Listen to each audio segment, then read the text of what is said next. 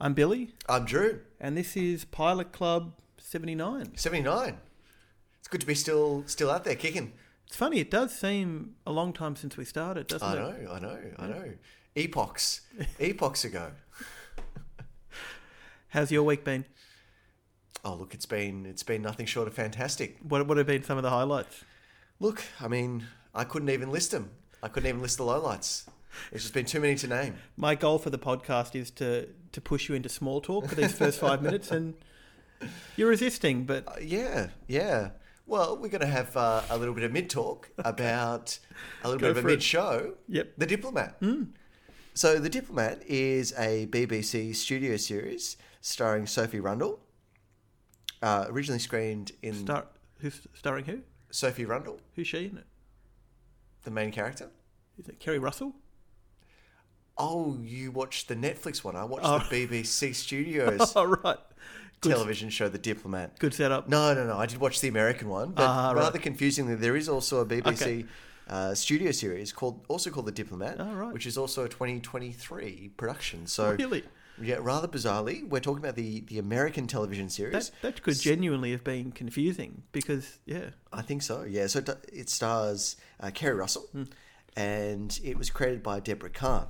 So it premiered on Netflix quite recently, and the series charts our protagonist, Kate Weiler.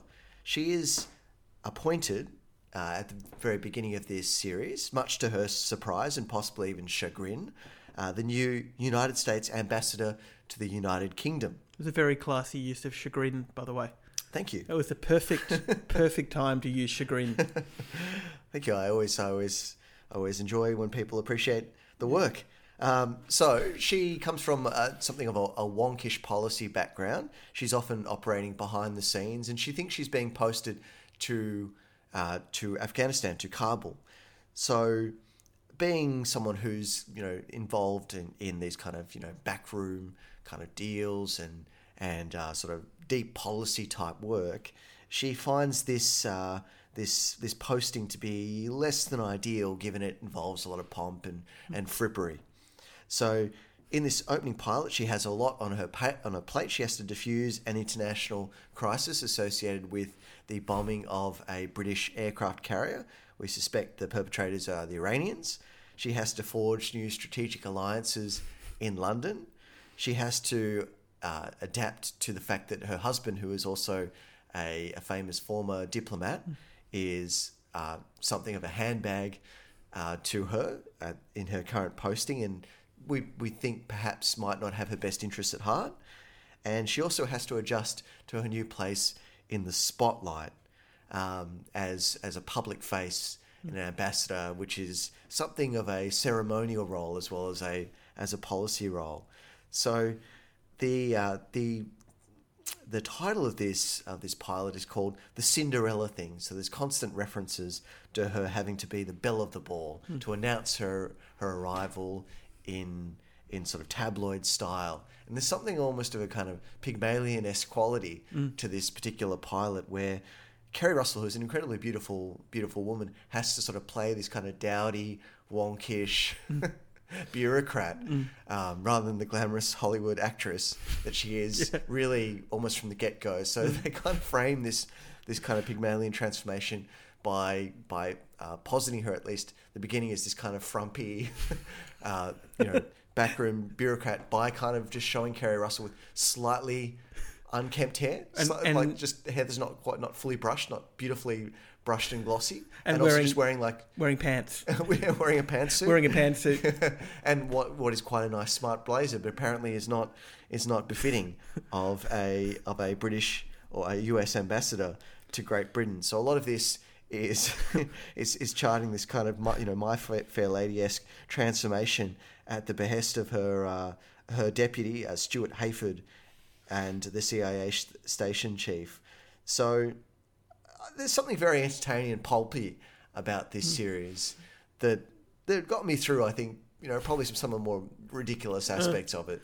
How did you feel about this pilot? My first impression is I'm impressed at your plot summary, because I had no idea what was really going on here. Like, I had no sense of what was really happening from a diplomatic perspective.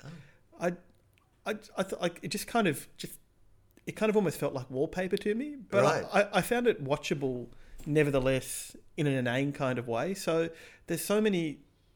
I don't know. It doesn't seem to be plot driven in some ways. Like it seems to be mood driven or just vibe driven. So, and the vibe is strange. Like it's a bit like West Wing meets Downton Abbey. So Yeah. you got this diplomat who comes to the UK, the Kerry Russell character, and there's lots of like, Aaron Sorkin, maybe sub Aaron Sorkin, walking and talking. Yeah. It's been compared to Sorkin, but also she shacks up in a castle. Yeah. So there's all Yeah. this stuff. I mean, I'm not sure if that's where the American ambassador to the UK actually lives, but you have these. 1 minute she's walking and talking about, the pilot opens with a aircraft carrier or a naval ship being bombed. So one moment she's walking and talking about this international incident.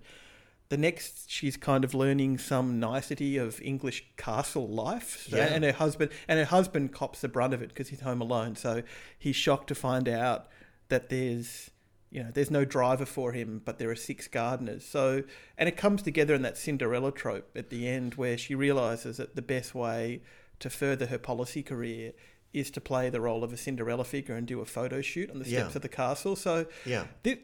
This series to me made me wonder, like, is this the future of Netflix? Like the transatlantic geezer pleaser. Like it's a transatlantic geezer pleaser.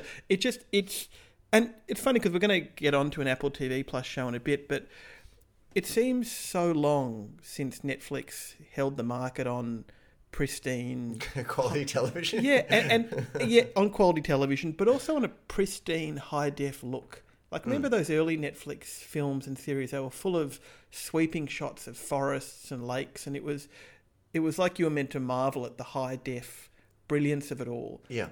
Apple TV has so cornered that market that this, to me, maybe felt like the future of what Netflix is going to be: a flatter Netflix, a less visually flamboyant Netflix, and the kind of show where, to me, the stakes were completely low. The stakes were almost non-existent.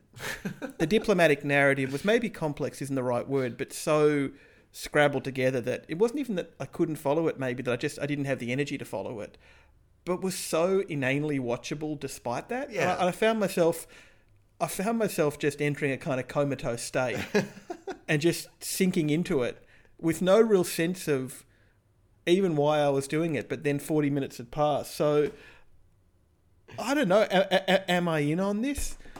I guess so. Like, the vibe is, it's all about just a vibe. It's watchable. Feels algorithmic. Yeah. This series. You know, Kerry Russell from The Americans.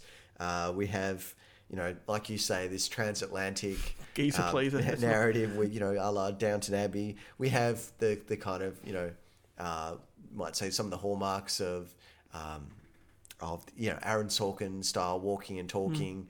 Diplomatic, fast cross-cutting, flash forward to relatively recent, international crises, some sort of political machinations a la House of Cards, but none of these things really pursued with any great degree of vigour or authenticity. It's like a pastiche of former Netflix glory. And the algorithm comments really good, because I remember like a while back, this band Greta Van Fleet. Do you know Greta Van Fleet? I do not. Pitchfork did this scathing review of them. They gave their album a 1-star review and said, this is a new genre of music. It's music that's simply made to conform to Spotify algorithms. And it's a review that really blew my mind, because I'd never thought of a text being created purely to kind of crop up in algorithms. But you're right, that's exactly how this feels. Like, if it'll come up next in your feed because it ticks a certain number of boxes, and it's going to be more effort to turn it off than just to keep it going. It's very watchable. It's very digestible. It's funny too. Like, it is weird. It's weird to see Kerry Russell in this role too, because I'm so used to seeing her in The Americans as someone pretending, someone pretending to be a loyal American. Yeah. It's weird to see her in a patriotic role. Like, that just makes it feel artificial in a different way too. Like, in The Americans, her whole persona is American as artifice. So here that just adds another level to the artifice here as well. Yeah. So, yeah, well, I think one of the things that the series deals with in probably a more interesting way is whether she has the bona fides to be an ambassador. What does an ambassador actually do? Is it a ceremonial role? That's someone's appointed to be an ambassador on the basis of, their wealth, their prestige, how much money they've given in campaign donations to a president. So is it just this purely kind of empty ceremonial role, someone who's just, glorified ribbon cutter? Or is it someone who is actually engaged in relationship forming, policy creation, and so on and so forth? And how will she ever deal with those cheeky English servants? I mean, this is one of the funny things, but you're right, like the series kind of poses that question, is it ceremony or substance? But the series itself is so superficial, like it doesn't even seem to matter. It's like, I feel like this is a show, like, I'm not even in or out, it's just there in the world. And it may cross my path at some point. It's produced may not. The Netflix content factory churns out another entry. It's like, I mean, to use another musical analogy, it's like Brian Eno's definition of ambient music. Like, when you pay attention to it, there's structure there and intention, but you can also easily ignore it. So like you can, so like it's a kind of television, you can put it on in your living room, you can sit down and watch it and follow a plot. But you also put it on, just walk around and go about your day, and just pop in every now and then for the. And I feel like Kerry Russell's an actor who works for that, right? Because she's such a good actor, but she's also the kind of actor that just, even in tiny glimpses, she's enjoyable. So just her face, she's so quizzical and skeptical. She carries any scene she's in. So you could watch this as an ongoing narrative with Kerry Russell, or just enjoy it as a series of Kerry Russell moments that you walk into, but in between cleaning the house or so kind of Iran, checking your Insta. Iran, blah, blah, blah. Hey, look, Kerry Russell. Well, funny, it also reminded me of that Sean McAuliffe sketch, Spiffington Mance. Oh, yes, yeah. So like, there's a lot of just like English people doing English stuff. I mean, in that respect, it's a bit like Ted Lasso, but hey, it's way better than Ted Lasso. Give me anodyne ambience any day over toxic positivity. So the one thing I didn't like was it reminded me of Ted Lasso a little bit, but I've got over that, and I'm not in or out. I think it's just there. I'm here, and maybe it will stream. It will stream whether you care to see it or not. Exactly. What do you think? Look, it's probably not my thing, but I can appreciate that it's reasonably well made for one of these things. It is a kind of awkward English American. Like, it's one of those shows too where every American, like, it feels like all the American characters are being voiced by English actors putting on accents, and all the English characters are being voiced by American characters putting on accents. That's true. Like, none of the accents sound authentic. That's transatlantic television, isn't it? Like, every American person sounds like you're English, and every English person you're American, and that was so Downton Abbey too. Like, epitomised by. Just remember Elizabeth McGovern's just like ridiculous accent, like, "Oh, welcome to Downton Abbey," like the kind of just like that really weird like American English. Yeah. This is mid-Atlantic mid. It's mid, exactly. It's mid-Atlantic mid. And look, good luck to it. It doesn't need It doesn't need your viewership, Billy. It reminds me of a Family Guy sketch where Stewie's listening to Carrie Underwood and Brian gives him a hard go. You see, it's one of Stewie's like, "Carrie Underwood's just doing fine without you, Brian. She doesn't need your support." That's how I feel about this. Whether I like it or not, it's just doing fine without me. It's going to keep on streaming till the end of the Anthropocene. It's just going to keep on streaming and streaming away. The Diplomat. That was The Diplomat. One final thing about The Diplomat, sorry. Have you seen the reviews are all like, this is an extraordinary, like 94% on Rotten Tomatoes? Oh, really? Okay. So they're like, this is an extraordinary Sorkin-esque thriller. So maybe as a final caveat, we should say, maybe it gets really good. But at the moment, it's just out there doing its thing, living its life. So on to our second show this week, and this is an Apple TV Plus show, so it's interesting to compare the two. This show must have one of the strangest genesis of any television show we've dealt with thus far. It's really weird. So it's based on a manga, and the manga is by Tadashi Agi, and the premise is quite unusual. So it's an English, French, Japanese co-production, and at the start of the pilot, a kind of intertitle comes up saying that you can put, like, you need to put subtitles on because it's going to move seamlessly, fluidly between the three different languages. So it is genuinely a trilingual production. At the heart of it is a famous French sommelier, I guess, or wine collector, named Leger. And it's about his daughter. And his mentor, his protege. So we see a few flashbacks to Leger's relationship with his daughter when she was a child. The series opens with one of these flashbacks, and it basically seems like he inculcated her into the art of wine tasting to a degree that bordered on abuse. So would punish her when she didn't get flavours right, would, subject her to, like prevent her having food and water until she could, correctly identify flavours. And the result was that she grew up quite scarred, but also grew up with an extraordinary palate. Well, interestingly, like he never served her wine, so he worked on developing her palate just with different flavours, and flavour profiles. So we see that it is something of an abusive relationship, but the development of the palate took place without the consumption of any wine. I didn't pick up on that. So because as an adult she doesn't drink. No. So as an adult, she's actually never even drunk wine before in her life. Okay, that's interesting. So that's the backstory. And in the present, her father, who's now living in Japan, calls her to his deathbed, and he's dying, he's sick, he wants to see her. And she hasn't seen him in 11 years. And by the time she arrives, he's died. And he's left a kind of really unusual will, which says that his fortune, which isn't the greatest wine collection in the world, worth billions of dollars, will either go to her or his protege. And it's probably worth mentioning that the characters, Camille, the daughter, is played by Fleur Geffrier, and the protege is Japanese. Issei is played by Tomohisa Yamashita. So it sets the stage for a showdown between these two important figures in his life, his daughter and his protege. And I thought this was a little bit unclear from the pilot, but it seems like they have to try 3 different wines a month apart and identify their provenance and their content. So they have a month after they've tasted it to try and figure out where it comes from. So that's the pilot in a nutshell. It's an unusual premise. What did you think? What was your take on it? Yeah, it's certainly very strange in its conception. Being a French, Japanese, English, I think, co-production based on a Japanese manga about enology or onology. I don't even know how to pronounce it.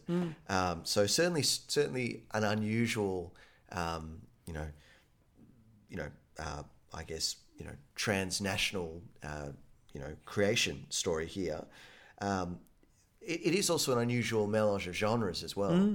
So it does have the kind of hallmarks of a kind of slow, character-driven European drama and almost kind of trauma narrative on the one hand. And on the other hand, the manga story is something of a kind of sporting underdog story. So Camille needs to defeat a brilliant young enologist, Issei Tomini, who's spent his whole life perfecting his palate for wine when she's never had wine herself before. And in order to actually win back her rightful biological inheritance, she has to beat him. So she has to surmount him in these 3 sort of tests of her palate. I wondered, in terms of it being a bit of a genre hybrid too, I wondered whether there was a touch of Japanese reality television in there as well. Yeah, possibly. Japanese reality television is so focused on food and also so focused on wacky premises. This felt like something that could be a Japanese reality television show, like a contest with a huge stakes to like determine... an Iron Chef type thing. Yeah, exactly. An Iron Chef for tasting food with wine rather than cooking.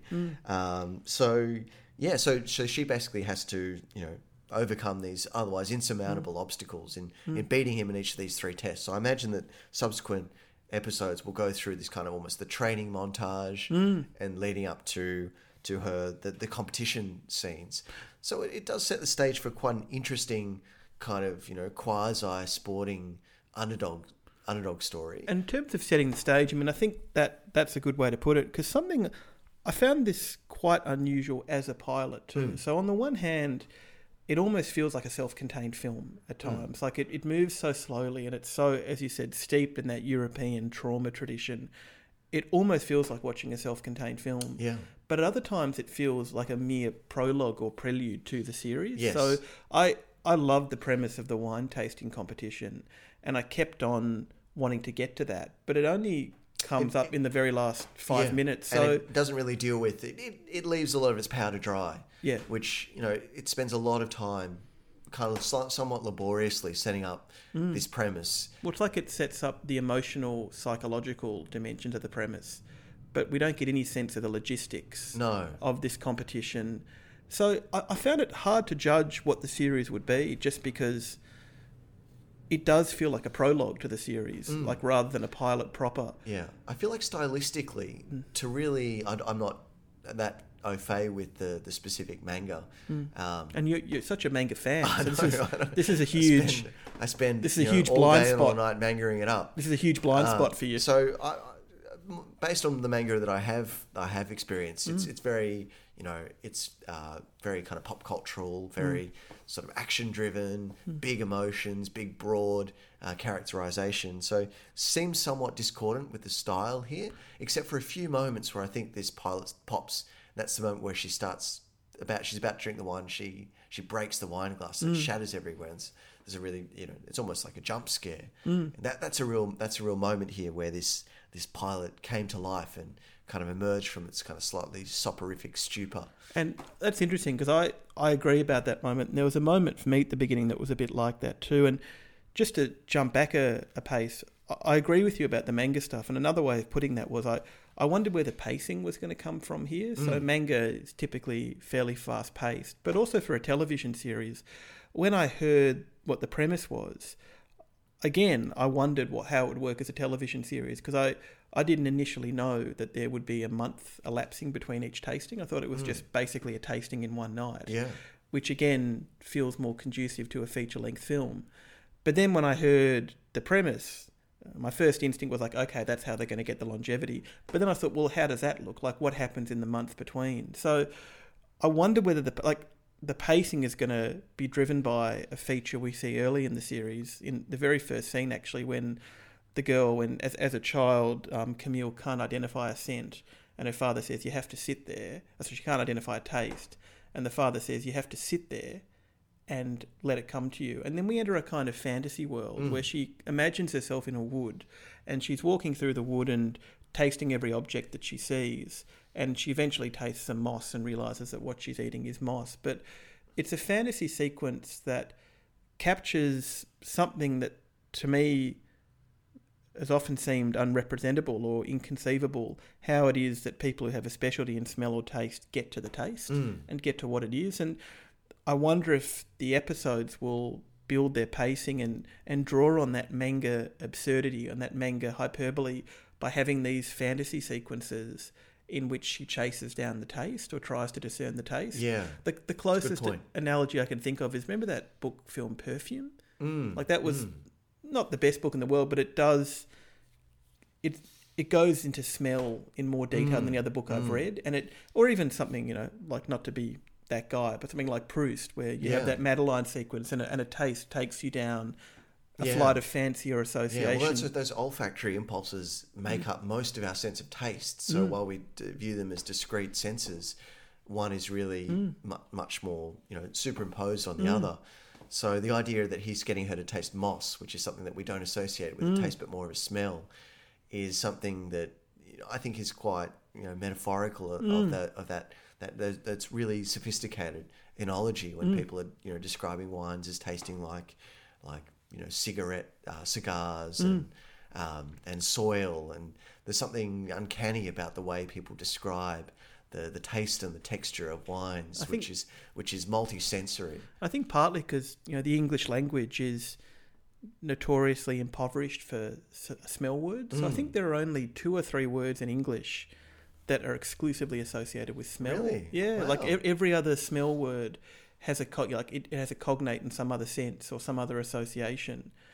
A guy I knew years ago went to work in a upscale perfume store in the Strand Arcade, and I remember he said that a lot of working in the perfume store the first couple of weeks was just educating himself in smell vocabulary, and because it's so limited in English, all the different analogies that people use to capture a smell. So something like musky, for example, which of course is also a taste and which has other so is also a texture. So there's something about watching a show like this, which is all about olfactory, gustatory discernment that it's very hard to translate into visual language. Yes. So I wonder if those magical realist or surreal sequences, which are so characteristic of manga, is where that will come to the fore.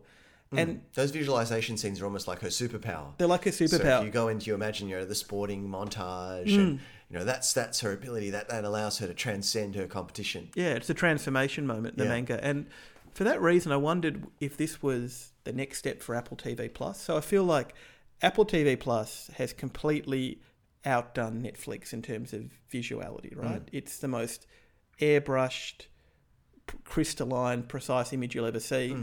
This felt like Apple TV Plus reaching beyond the eyes to the full sensorium.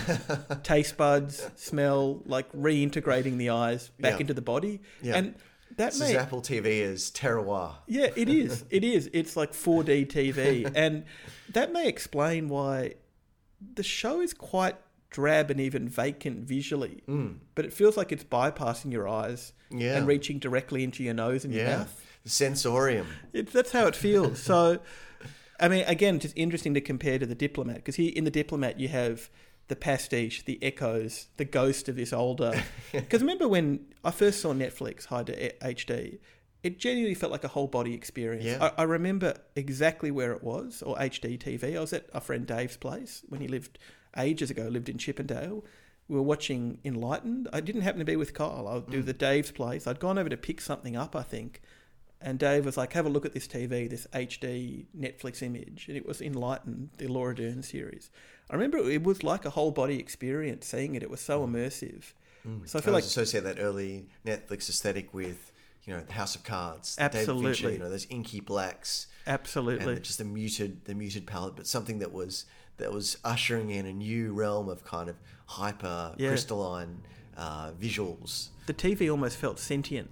It was like the image. And remember in those early seasons of House of Cards, you get these social... Like, it wasn't such a feature of later seasons, but you get these social media updates from the characters flickering across the screen. So true. This television screen felt like an interface with your whole body. So increasingly, Netflix feels like a really glossy magazine. Absolutely. A tabloidy kind of, weekly... and I think the Diplomat really feels like... Yeah, totally. The Diplomat was... Well, The Diplomat, you could even say allegorically, is Netflix, trying to transform these kind of rudiments of quality television to a kind of glossy magazine type aesthetic. Or which is something Kerry Russell was resistant to, but then she was like, I'm just going to go with it. Yeah. Which is the Netflix kind of, ethos par excellence. And also, I mean, if we're talking about transatlantic geezer pleasers, it's like watching an in-flight magazine. Yeah, true. Do you know what I mean? True. And again, like that shallow sense of space in it feels very magazine. Yeah. I mean, another way of putting it, again, television for a plane. Yes. For a plane, in-flight magazine. Whereas there's like this show has tendrils. It's like reaching out, its mists, its perfumes. This is to television pull you for the in. sensorium. It is. So, look, for me, I mean, it's interesting too, because as you know, I don't drink, I don't like the taste of alcohol. Yeah. So, that made it doubly uncanny. It almost made me think, is this what alcohol is like? The Apple TV aesthetic? Is it like imbibing Apple television? Maybe the classier drops of red wine for sure. Yeah. And for that reason, I felt like I really identified with the protagonist because she's never drunk. Yeah. I mean, I've never liked it. So that just added this additional, wow, is this what alcohol is meant to be like? Yeah. The Apple television interface. Yeah. Did you find this series entertaining? It's a tricky one. I didn't find it boring. There were times when I was like, is this going to be too slow? And there was enough of intrigue to keep me going. I'm not a hard out, but I also feel like I don't really know what the series is going to be. No. It doesn't give much away. No. The hook, I think the plot outline here is great, but the hook didn't really come that clearly through in the pilot here. And like I said, based on the pilot, I did find myself thinking, would this be better as a movie? Is this lend itself to the pacing, dare I say it, a manga? A manga.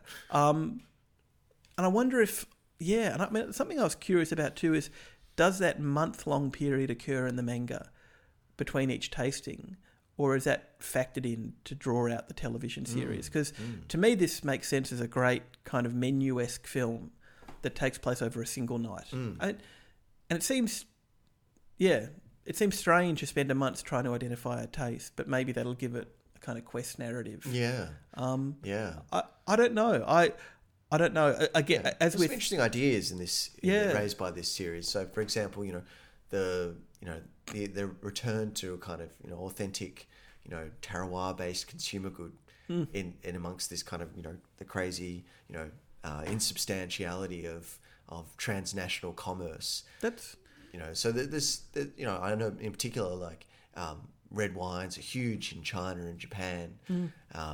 Countries where they feel like they've lost that connection to the earthly, to the kind of material, the substantial, That's I really like that. That's a really nice point. Like, you're right. There is this really amorphous, English, French, Japanese transnational vibe, and there is this very amorphous Apple TV aesthetic. But it's like by trying to identify the terroir. I was terrible at French. Terroir. It's like trying to get back to some kind of putative real. Yeah, that's a really nice way to put it. There's a melancholy here, for the real, for the substance of earth and soil and which is land. Narratively is also her longing for her father and for that family. Yeah. So in that sense, maybe both that and The Diplomat are both two different transnational television options. That's true. But one's the in-flight magazine, one's grounded in the terroir. Yeah, the terroir. Sensorium. I have no enological vocabulary.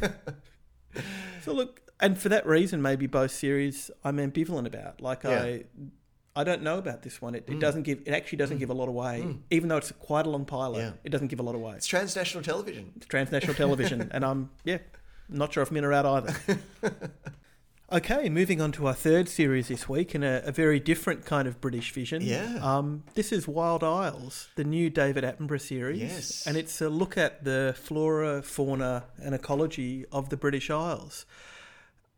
I love David Attenborough, as do you. You do. And could this be his swan song? They've been forecasting every new television series he brings out, documentary. Everyone's like, well, this is his swan song. This is this elegiac quality. And it feels a bit like that, doesn't it?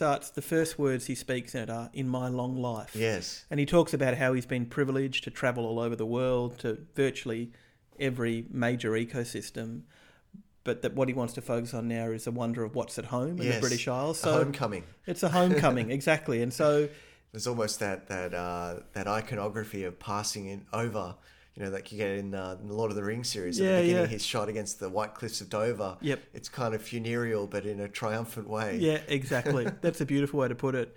Yeah, and there's also a sense too, more practically, that he's just not mobile enough to be gallivanting around the world. So it's... And look, something I was wondering about was, there are quite a few shows that Attenborough is attached to that aren't, actual Attenborough shows. I was wondering, is this going to be one of those glossier or, to be honest, more superficial shows that has the Attenborough voice or the Attenborough endorsement, but doesn't feel like a real Attenborough joint? And luckily, this feels of a piece with his greatest documentaries. It feels like if this is the last series he makes, it's a worthy addition to the canon. A symbolic homecoming. Yeah, I love that. And look, I think it's a great pilot on its own terms. So it's about the British Isles, the zoology of the British Isles.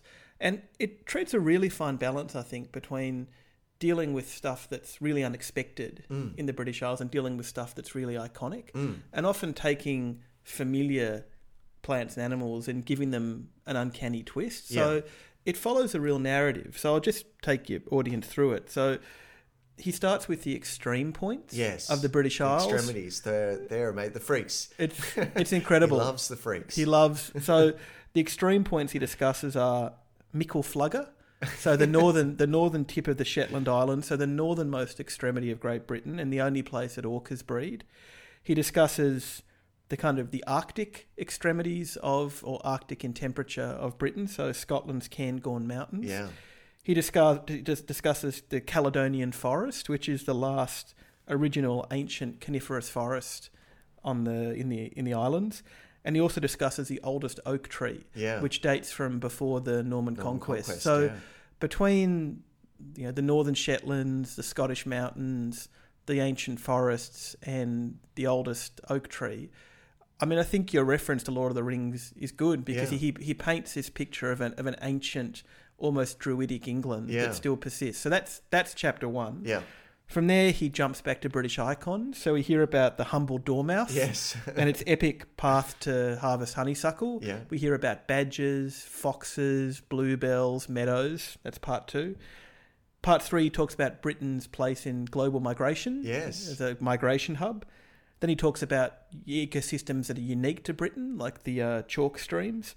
And then he talks about maritime Britain and Britain's sea, ocean ecosystem. So he goes from extreme points to the familiar to Britain is part of a global network, migration to its unique ecosystems, to its maritime waters, and ends finally, after all this richness, with a kind of a qualification by saying that Britain is actually becoming one of the most depleted ecosystems in the world. So there's that note at the end. I just thought this was an absolutely majestic overview of the islands, and featured some extraordinary sequences as well, which we'll come on to in a moment.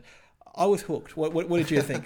Yeah, look, I think this is it's pretty extraordinary. I mean, to I guess arrive at one of the most well-trodden environments, one of the least wild environments left on Earth, one of the most written about, filmed, well-trafficked environments too, and nonetheless to kind of estrange you from it and to make it weird again. Orcas in Britain. I know is a real achievement.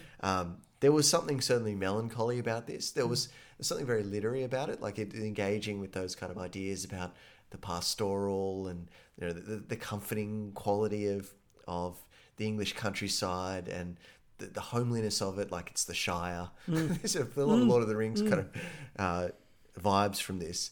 But also, delving a little bit deeper and just as soon as you bring out the magnifying glass, everything becomes strange and alien and unfamiliar. And I think epitomised by those, they have a great quaint British name like Lords and Ladies plants. It's like a pitcher plant where the flies go to pollinate, but they're trapped through the bars of the plant and kept overnight so they can pollinate the plant before they're released. So and that was a step beyond any plant I've seen, because I was expecting that the Lords and Ladies plant would be a kind of carnivorous plant, a pitcher plant, a pitcher plant. But what it actually does, as you've said, is it only traps the flies or the bugs in it overnight and then releases them. And there's all these kind of tiered sections of the interior of the plant that ensures that they're dusted with both male and female reproductive. It's incredible. Yeah.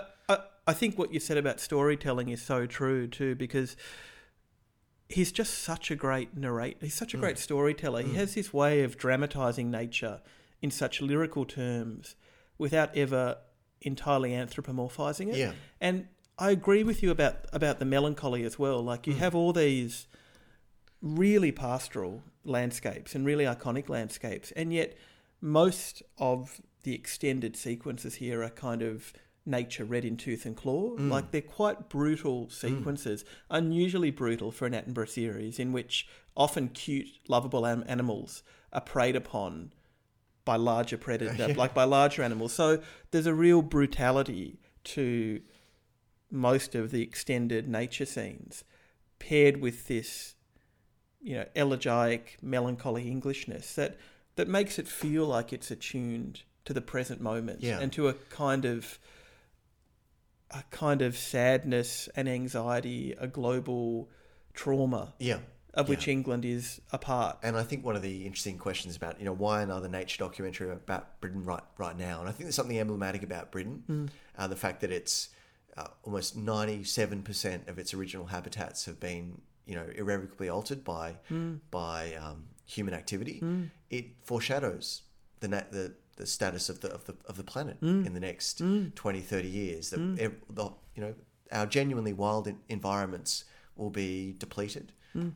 These landscapes will become remnants. They'll become quaint environments in which are well trafficked, fenced off by humans, and we use to remind ourselves about what we used to have. So I think there's something about exploring these environments that have are depleted, that allegorizes the state of the planet. And I think, it does foreshadow what's the irrevocability of the what's happening to nature in the next 20, 30 years. I think that's a really beautiful way to put it, and it kind of clarifies something I felt about the show, which is this is not just documentation or information anymore.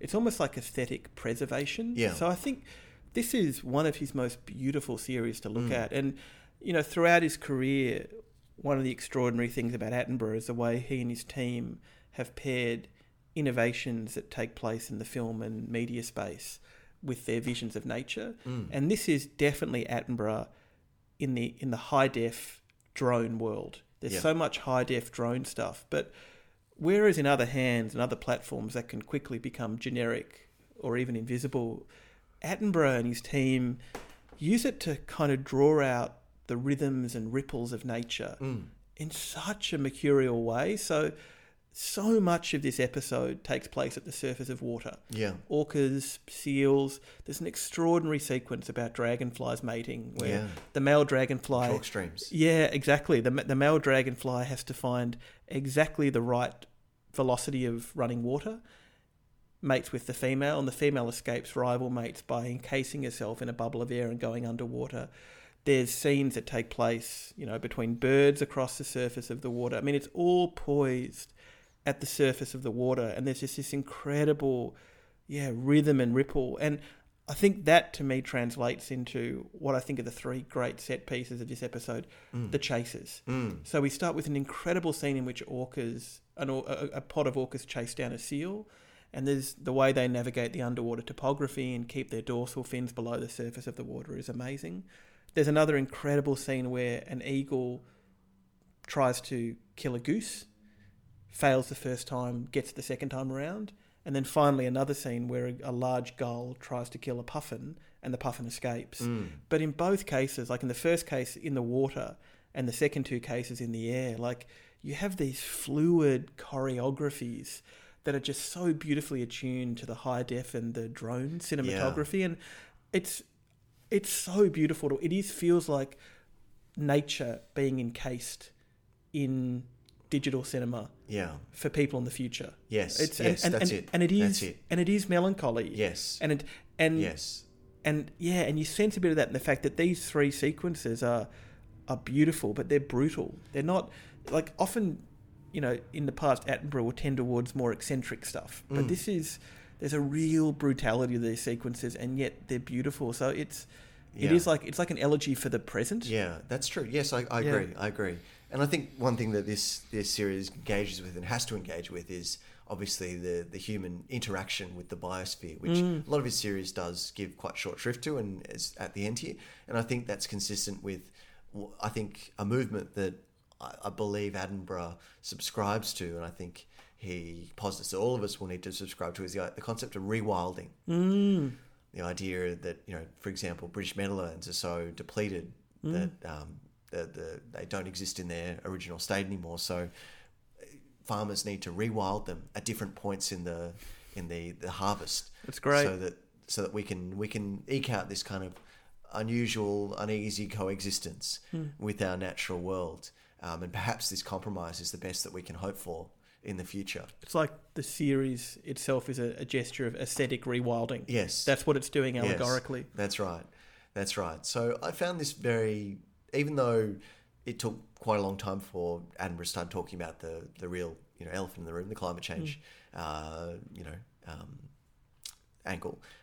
It was already melancholic, and it was like he was embalming these, natural scenes as he was filming them. So I thought this was beautiful. Yeah, me too. And look, I think beautiful is the word for it. It's my favourite show of the new shows this week, easily, and just what an inspirational person too. Like just something about his presence, about his gravity, about his. Yeah, I love him. I love the show. So yeah, I agree. Beautiful. I'm a hard in. Likewise. All right, on to our archive corner for this week, and we're going to deal with the big one, a big one, Euphoria. So Euphoria is an American teen drama series. It was basically the showrunner is Sam Levinson, actually the son of Barry Levinson, famous Hollywood director. It was This is not a Barry Levinson joint. It is not. It is not. He's not a chip off the old block by any stretch of the imagination. It was created for HBO, and it's actually the fourth most watched HBO series of all time. It was actually based on an Israeli miniseries of the same name, created by Ron Leshem and Daphne Levin. So again, we have that Israeli connection. So Hollywood was obviously mining Israel for a lot of its best ideas for a while. The protagonist of the series is Rue Bennett, played by Zendaya, one of the few people who really pulls off the one word name. So she plays a recovering teenage drug addict who's struggling to find her place in the world after emerging from rehab. But not only this, we get introduced to a cast of other characters from a Californian high school. So some of the other characters include Jules, who's a transgender girl. So Kat Hernandez, who is a classmate, and college freshman Christopher McKay, who was in Dark Waters.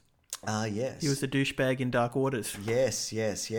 Or Deep Water. I'm confused. Is it Deep Water or Dark Water? Yeah, so he certainly has some issues with his sexuality, yes. So there is also So those are some of our major characters. That we've got star quarterback Nate Jacobs. Oh, sorry, Nate Jacobs is the one who was in. Is the one over there. So in our pilot, we are introduced to Rue. We know she's 16. She returns home, and she immediately seeks drugs. So she makes really no attempt to rehabilitate, and instead just has direct recourse to her drug dealer. The first thing she does when she's leaving. But as we discover through a series of nested flashbacks, she has a pretty traumatic upbringing, and she uses her addiction to narcotize her pain. So, simultaneously, all of the characters here have very fraught relationships with their parents, and this series could almost be called dysfunction, or instead of euphoria, because there are brief moments of euphoria. Probably dysphoria.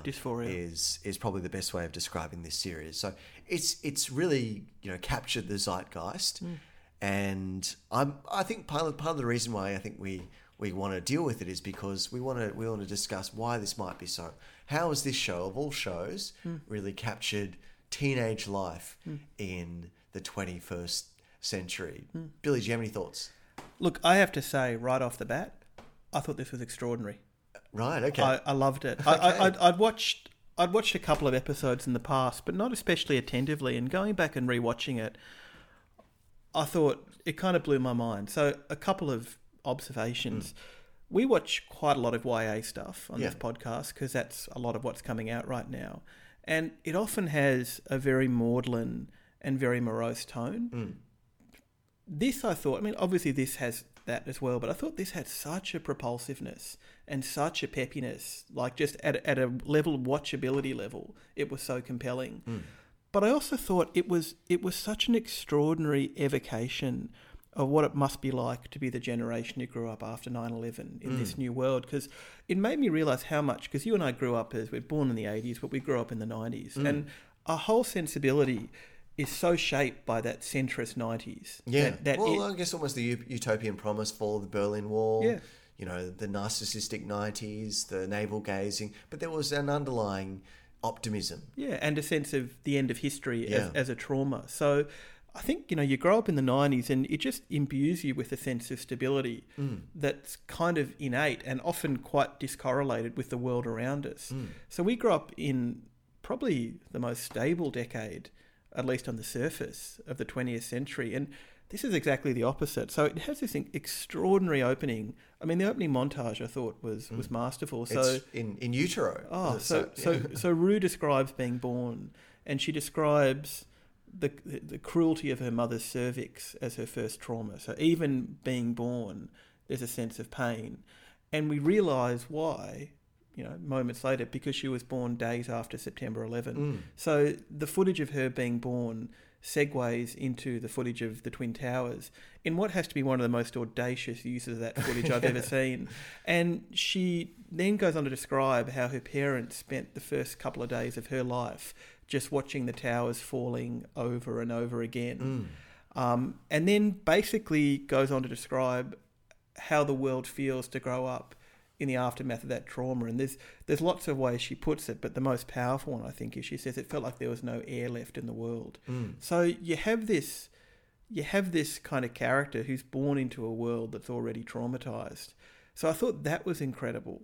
I thought it was really incredible for just capturing the way in which it seems young people act these days. So, we're in the middle, obviously, of a second sexual revolution after the 60s. And with that comes, it's a sexual revolution that's taking place in terms of, more openness to things like being trans in the same way the 60s and 70s gay liberation. But just, I think, a different rhetoric and different discourse of sexuality too. Like in the 60s and 70s, it seemed like the way that sexual liberation occurred then was all of a sudden sex became something you talk about, and it becomes this huge thing that it can be a topic of public debate. It's almost like a different thing is happening with this most recent thing where sexuality has become both more omnipresent and more banal. So it's something that's kind of everywhere and something that people participate in, and not just, people in the bracket in this show, but people in their 20s and 30s participate in a much more matter-of-fact, mundane and banal kind of way. So there's a sense, and I think it's epitomised by the way in which the trans character is presented in the show. So in any show made for boomers or for people our age, the trans character would be signalled front and centre as a kind of high-concept inclusion. Yes. I mean, take a show like Transparent.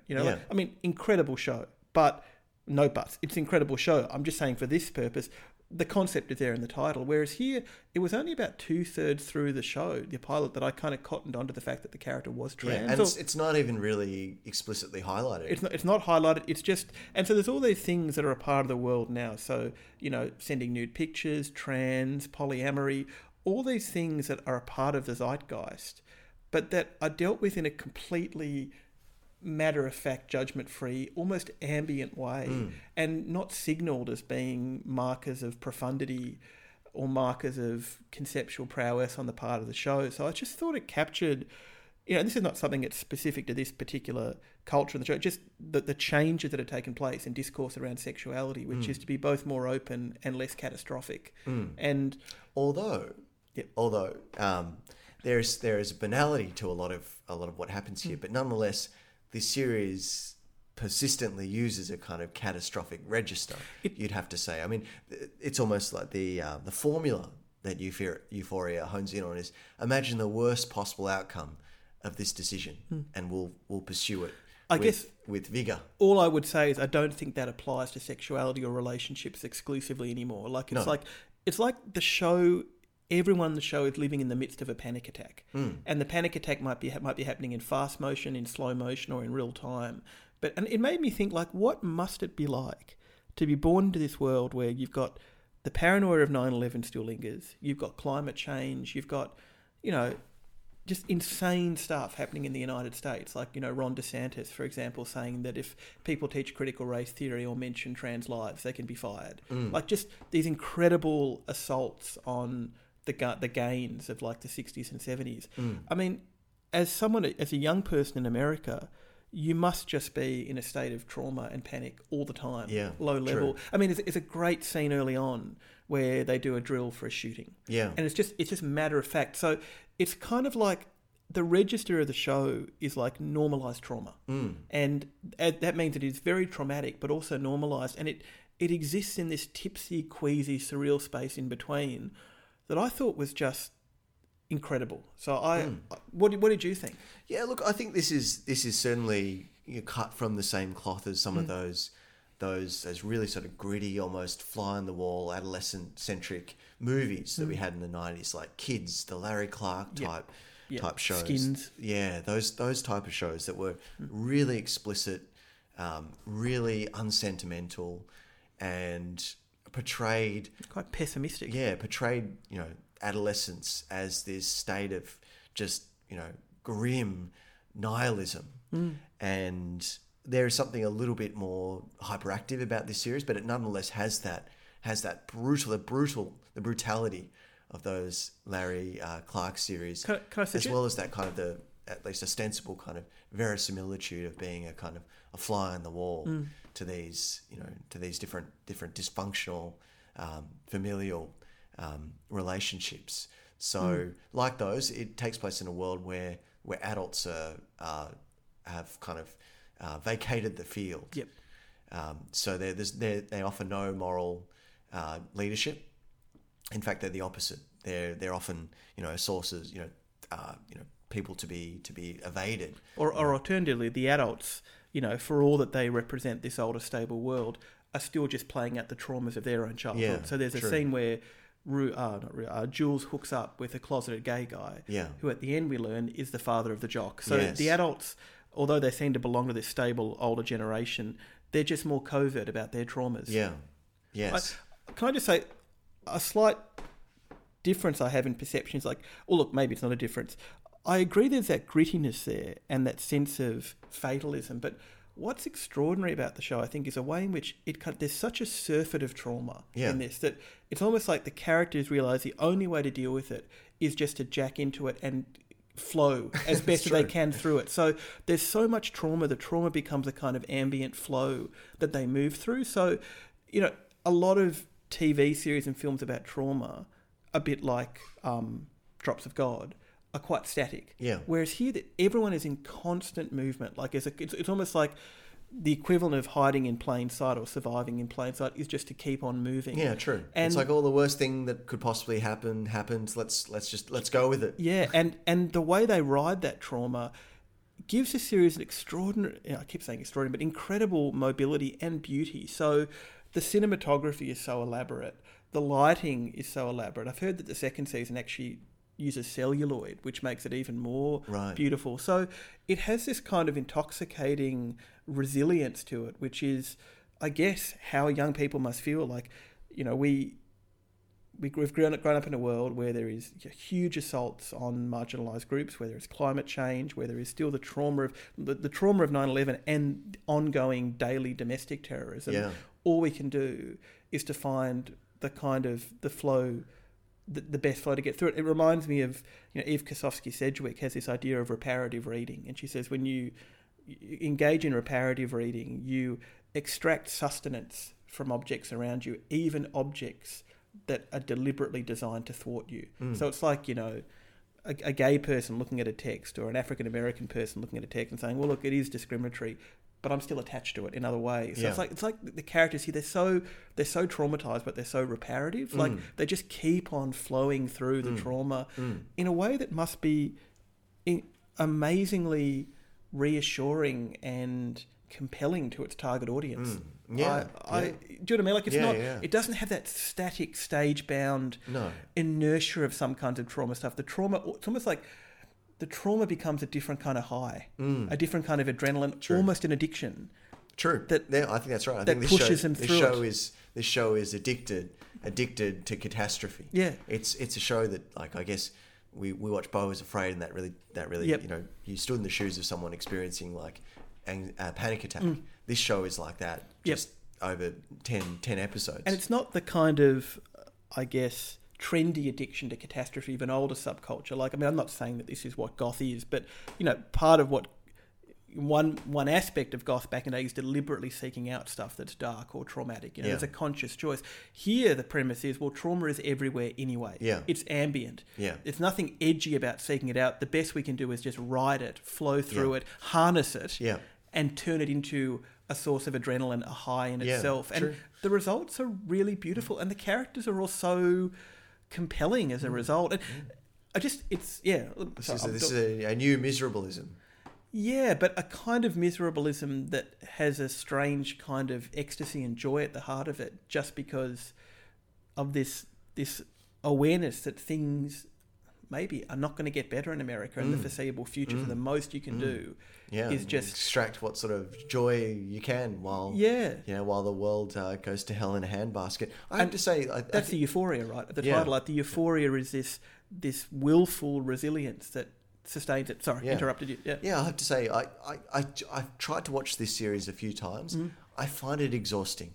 Yeah, right. I find this show exhausting and somewhat defeating of pleasure, even the pulpy pleasure of seeing the worst case scenario come to pass for every single character in every single event. So that's the one thing that I think prevents me from really fully engaging with this show as much as I want to. And I wonder if what it's going for is that kind of classical catharsis, like that emotional purification of watching it. Yeah. But the flip side is that, yes, it is exhausting. Yeah.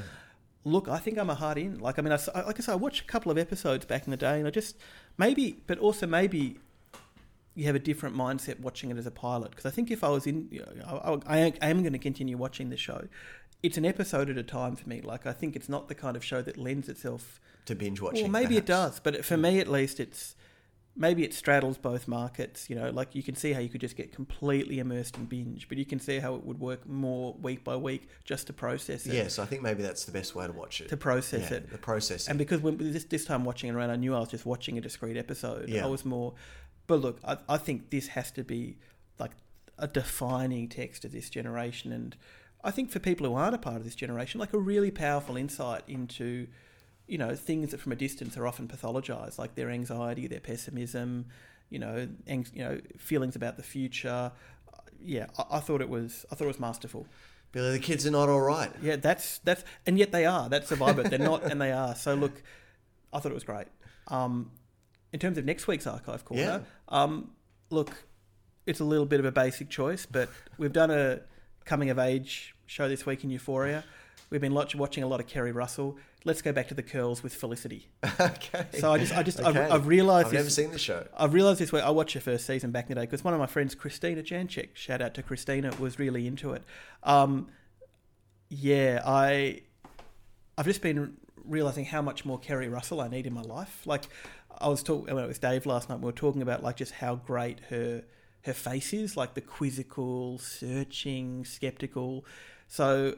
Yeah, let's do Felicity. I feel like it's Ally McBeal adjacent. Yeah. We've already done Ally McBeal, so let's... Felicity, that sounds great. Let's do it next week. So, final thing I was going to say is I did feel like the natural progression this week would have been to do Euphoria before Wild Isles.